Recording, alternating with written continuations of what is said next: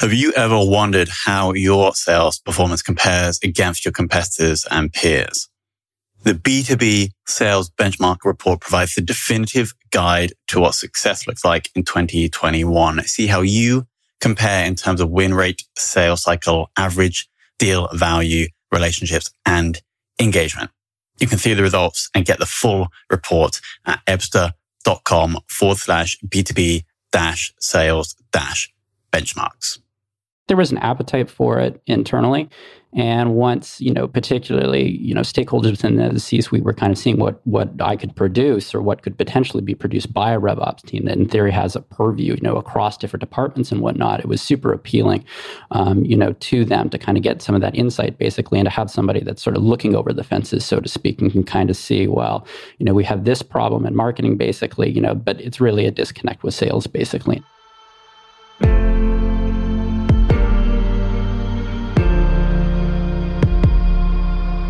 This is Sales Ops Demystified, the number one most downloaded podcast in sales operations. We invite the brightest minds in sales ops onto the show to deconstruct the what, why, and how behind rep productivity, forecasting, metrics, and all things revenue. This podcast is brought to you by Ebsta, a revenue intelligence platform used to identify risk in the pipeline and score customer engagement, and is sponsored by the Global Sales Operations Association and the UK Revenue Operations Network.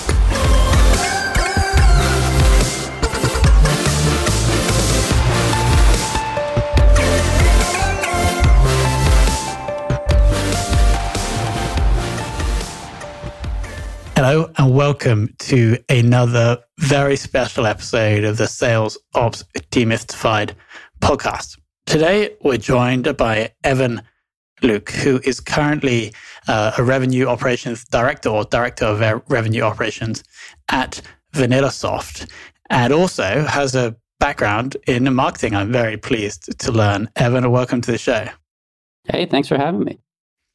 So, Evan, it's actually rare that we have a sales or RevOps person onto the show that has the background in marketing.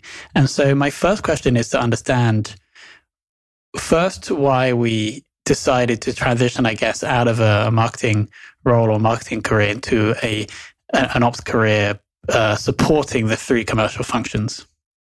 Yeah, it's a fantastic question.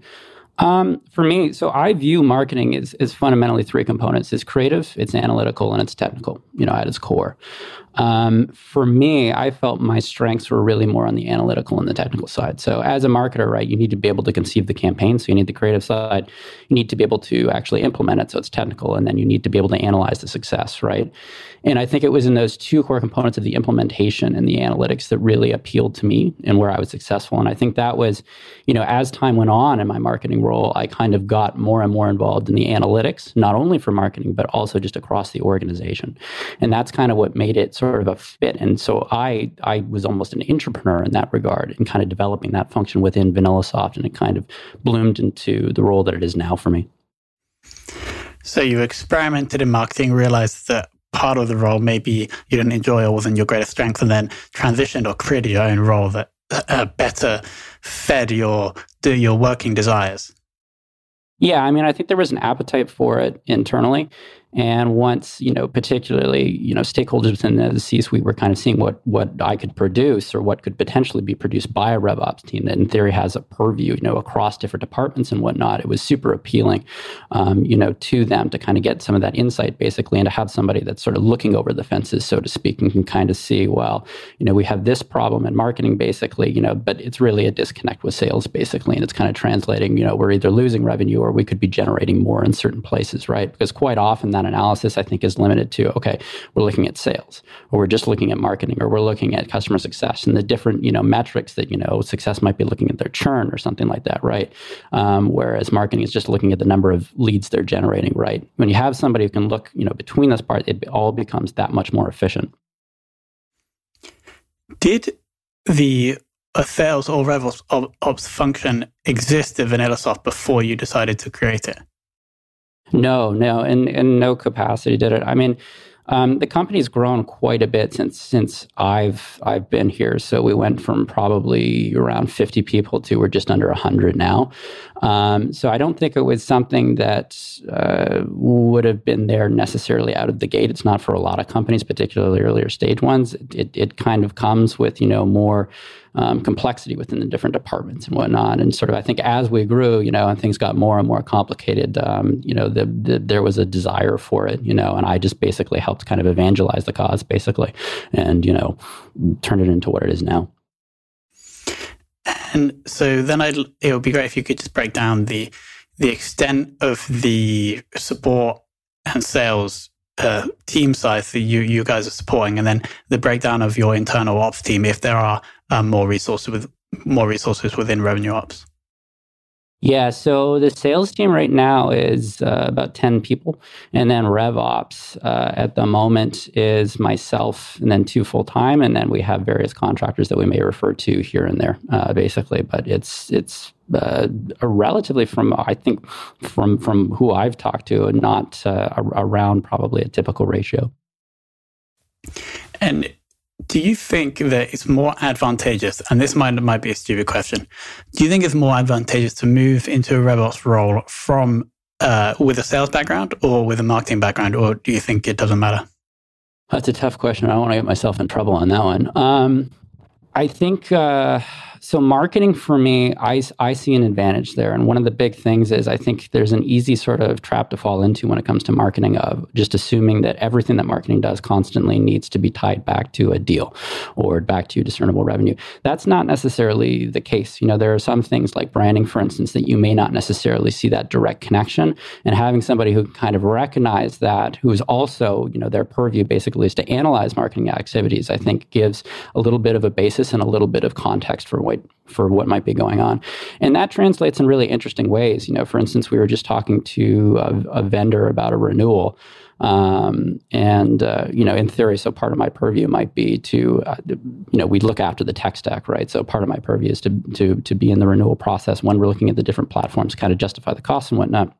But we actually got to the end of the renewal process. We looked at the contract, we looked at the composition, we looked at the cost, and we thought, you know what? For this price, this is probably not worth the benefit that we're going to get out of it. There's only a really small portion, basically. And we got to the end, and we said, hey, we're not going to renew.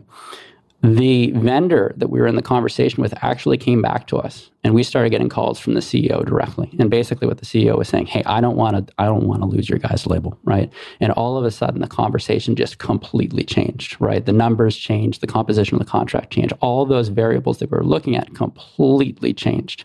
And we ended up back, and we're actually just in the process now of signing it. So it's the little things that, and so we had a more favorable contract, plus we also saved some money in the process, basically. And part of that is, the branding that we got there. So it doesn't always materialize in the ways that you think that it's going to, but I would argue there are some things that are happening that are really important. Having that recognition, I think, is a huge strength. So, for me, there are some things on the sales side that maybe I don't intuitively understand, but coming with that and that uncommon kind of background, I do think it's very valuable, and it's as you say, uncommon. Evan, you have absolutely nailed a big trend in marketing at the moment, in my opinion, is that commercial leaders try to tie an ROI back to every marketing activity, but they ignore the potential brand benefits. And the example you gave is so interesting. I've never thought about how brand can actually obviously brand can make you money, but it can also save you money. And it's also weird because when I saw that we were engaging with you for this interview, I somewhere have heard of VanillaSoft. Now, I actually don't know, maybe I'm mistaken, or maybe I have been exposed to the brand somewhere in the past 5 years, right? And that's because there's been a marketer involved. Mm-hmm. Yep. Well, and that's our big thing, right? So we're sales engagement software. And there are some, 500-pound gorillas basically in the space right now. It's become super popular over the past, 5-10 years. The theory basically is, we operate, in conjunction with CRM and marketing automation, right? For us, being, a smaller company, not necessarily with the same amount of funding, not with the same amount of resources, branding is a huge tool for us, right? To be able to get in some of these conversations and to be able to do things like, expose different people to it, and have that. And that pays dividends in the long run in a big way, I would argue. So, just benefits in action. Going back to the tech stack point, could you share, if possible, a couple of the tools that you guys are using in the revenue function? And then also you mentioned on your LinkedIn profile about how you have a skill set or an ability to eradicate unused tech. So it would be great to hear about how you go about doing that. Yeah, so the core of our tech stack really is Salesforce. We use our own homegrown product, VanillaSoft, as well. On the marketing automation side, we use HubSpot. And then recently, as part of, we've shifted from an inbound to an outbound model heavily. And so we're using Terminus to conduct account-based marketing. As well, we just actually went on with Seismic. We use Sales Intel for data. We use Sales Navigator and some different stuff. And we're also just in the process of experimenting with Clearbit as well to append some data. When it comes to sort of looking at platforms and figuring out what to do, so I mean, the first thing I think you have to do in RevOps or sales ops or whatever, any role where you're looking at a tech stack basically is go speak to different department heads, basically get a sense of the tech stack, and then ask for, any underlying, contracts that may be applicable. And I think in the process of doing that, one, you get a sense of the cost, but two, you get a sense of what's actually being used in the feature set, basically. So going back to the conversation that we had with a vendor that we initially decided we weren't going to renew with, we decided, for looking at the contract and how it was composed, there was a piece of it, the piece that was being used was only about 14% of the cost. There was another 86% basically that was there that we were going to be paying for, and we weren't really necessarily using or leveraging, nor did we really feel that it was compelling to be using within, the marketing strategy. So there was only really that small component, and that's kind of where we thought, well, okay, the benefit really is not worth what we're actually going to pay for this, basically, and that was, the catalyst to walk away from it. So it's just getting analytical and looking back at the contracts, asking the questions, basically, and trying to understand and practice in action what's actually being used. Because quite often, these product offerings, vendors get clever, basically, with how they will put some of these together, and they'll have different products that they'll kind of combine in different places. Some are more commonly used, some are less commonly used, basically. But also use cases vary. So understanding all those different variables and how they come together, I think is compelling to understand when to get rid of something, but also if you're trying to negotiate as well, those can be valuable, insights to bring to the table for those discussions. Makes total sense. You also mentioned on your LinkedIn profile about your ability to whip a broken process into a seamless customer experience. And I must say, I do, like you also have background as a journalist, and so I can appreciate your ability to use good words there. Could you share, if possible, an example of how you've done this? So I would actually go back to when I first arrived at VanillaSoft. One of the pieces of our mandate basically was to take a look at marketing rationally, basically, and figure out what was working and what wasn't working. So one of the things that we did right off the bat was took a look at the mandate at that point was to basically generate leads. So what we were doing basically is looking at how we could, in conjunction with that as well, building the brand. So one of the ways that we kind of looked into doing that basically is figuring out, the stack that was applicable and the actual logistical processes that would go into building, the content that was basically going to help us, do this. So we ended up, I was the only full-time staff for a bit, basically, but we built a team, including, a digital producer around that. We built different contractors into the process, basically, to help, conceive that and everything. But the part that I think was the toughest, basically, was then tying that back to sales, basically. So how do we deliver these, right? This data that we have, or these leads that we've generated and whatnot, and looking at the systems and their capacity to do that. So at the time, we were just using, HubSpot, basically, and VanillaSoft, but tying the two systems together, basically, was a huge part of the challenge. And as well, I think just the communication element. And that came down to, so, there's always these technical elements to it, but there's also the logistical kind of, service level agreements between departments as well, and kind of understanding, what's going to be delivered, when it's going to be delivered, the composition of what's going to be there, setting expectations between the two places. So I think there's a fair amount of, and I think you've talked about this in the past on the show as well, as, there's a certain amount of soft skill that's kind of, involved in the process as well, but also that technical side. So I think my kind of strength is understanding sort of both of those. And one of the things that I've even talked about the past as well is just having like a translational, ability as well, and kind of communicating some of this stuff and contextualizing, some of the analytics, some of the numbers, some of the systems and everything to different people in the organization who maybe don't have the same background. And having that, I think, is a real gift and something that people, particularly with an analytical mindset, with myself, I think it's not the most common thing. You're thinking of, you're dealing with somebody who's commonly thinking, in logical terms or something, but they're not really thinking of what the translation, might be to somebody else who isn't thinking the same way. So that's one of the areas where I think I have a strength, and I try to exercise that as much as I can. And do you have any sort of particular tips for how you can identify broken processes? Any kind of things that normally jump out at you? So I think going back to one of the first things I think you need to do is go and interview with, key stakeholders, spend, a couple of hours ideally sitting down with these people. And one of the things that I look for in particular is conflicting expectations, right? So you ask people to describe their process. You also ask people, somebody in sales, for instance, to describe the marketing process or what their expectations of marketing are. When you see those disconnects, when you see the differences, those are the points that you really want to hone in on and basically understand how it got to be that way, and that's what I look for, at its core primarily. I'm just looking for basically the disconnects right off the bat, and I think that's the first thing that I actually look to fix typically is things between departments rather than the actual departments themselves. Quite often those departments are capable, I think, of resolving those things, but it's just some miscommunication that's kind of happened, and that's where I think the power and the beauty of RevOps really comes in, and being able to sort of look between basically and, figure out the places where things have just broken down totally. It ties in with something I learned while studying system theory. There's a concept in system theory that states actually, if you're trying to improve the output of a system, don't look at the parts, look at the interactions between the parts. So that really resonates there. Again, so as an extension to your strength on the analytical side, you also mentioned on LinkedIn that you have an ability to get buy-in from stakeholders, which I think is on the other side, it's on the softer skills side. So if you could share one tip with the audience on increasing buy-in from, let's say, revenue leaders, if you're in a RevOps function, what would that be?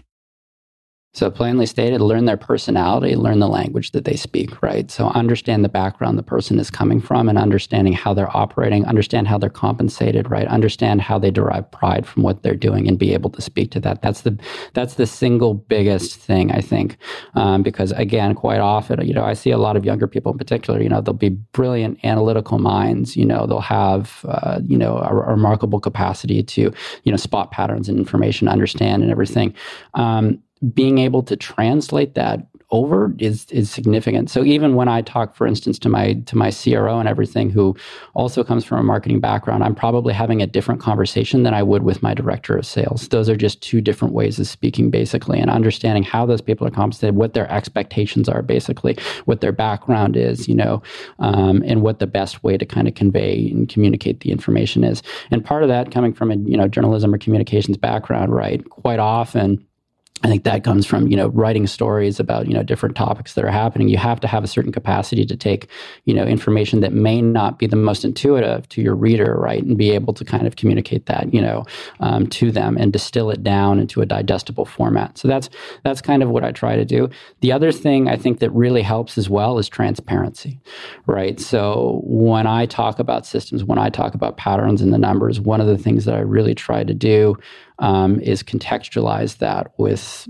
what I call crosswinds, basically. So if we're forecasting, one of the things that I'm looking at not only is the pipeline velocity, I'm not looking necessarily just at what stages everything is in, but I'm also looking at, how often are these deals getting pushed back or pushed around, basically? How often are we changing the goalposts? Breaking that down, getting that granularity as well. So when I speak to this, I'm saying, okay, so superficially, if I have, this amount of deals or this amount of revenue sitting in proposal or negotiation or something like that in those two critical stages, that's great. But at the same time, we need to look at this rationally as far as there's, the potential that some of this gets pushed back or around, in some way, basically being able to understand that and having that transparency, I think, is really valuable because it helps set those expectations right and helps build trust as well between you and your colleagues. So I think that element is super important as well. Beautiful. Final question. Who in the world of revenue operations would you most like to take for lunch? So I'm not sure this falls strictly within the world of revenue operations, but I've been rereading Predictable Revenue recently. I think Aaron Ross might be kind of a compelling conversation for me, just because one of the interesting things about that book for me is it goes back and forth almost seamlessly, basically, to sort of strategic and theoretical stuff about SaaS more broadly, which is very much my background at this point, all the way down to the individual tactics of how to execute on basically an outbound strategy, for instance. And it also ties in as well with our organizational transition recently, more from an inbound to an outbound model. So I don't know. I think that'd be a really interesting conversation for me.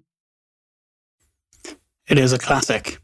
Now, everybody listening, I want you to be aware that Evan had no idea about any of the questions we were going to ask today, and he took them all completely in his stride and gave some pretty awesome, insightful answers. So we can tell that Evan is the real deal. He's a true RevOps ninja. And it was also very interesting for me specifically, and I hope for the audience, to get the insight of revenue operations from the marketer's perspective. And it is also interesting that your CRO is also from a marketing background, and also actually quite,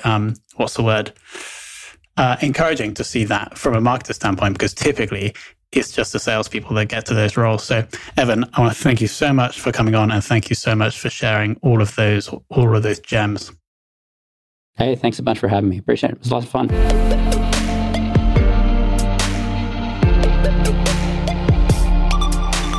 Thank you for listening to this episode of the Sales Ops Demystified podcast. If you are listening on a podcast listening application, then please subscribe, rate, and review. And if you have any questions about the show, if you know a guest, or if you have any questions about sales operations, just hit me up at tomhunt@ebster.com. That's tomhunt@ebster.com.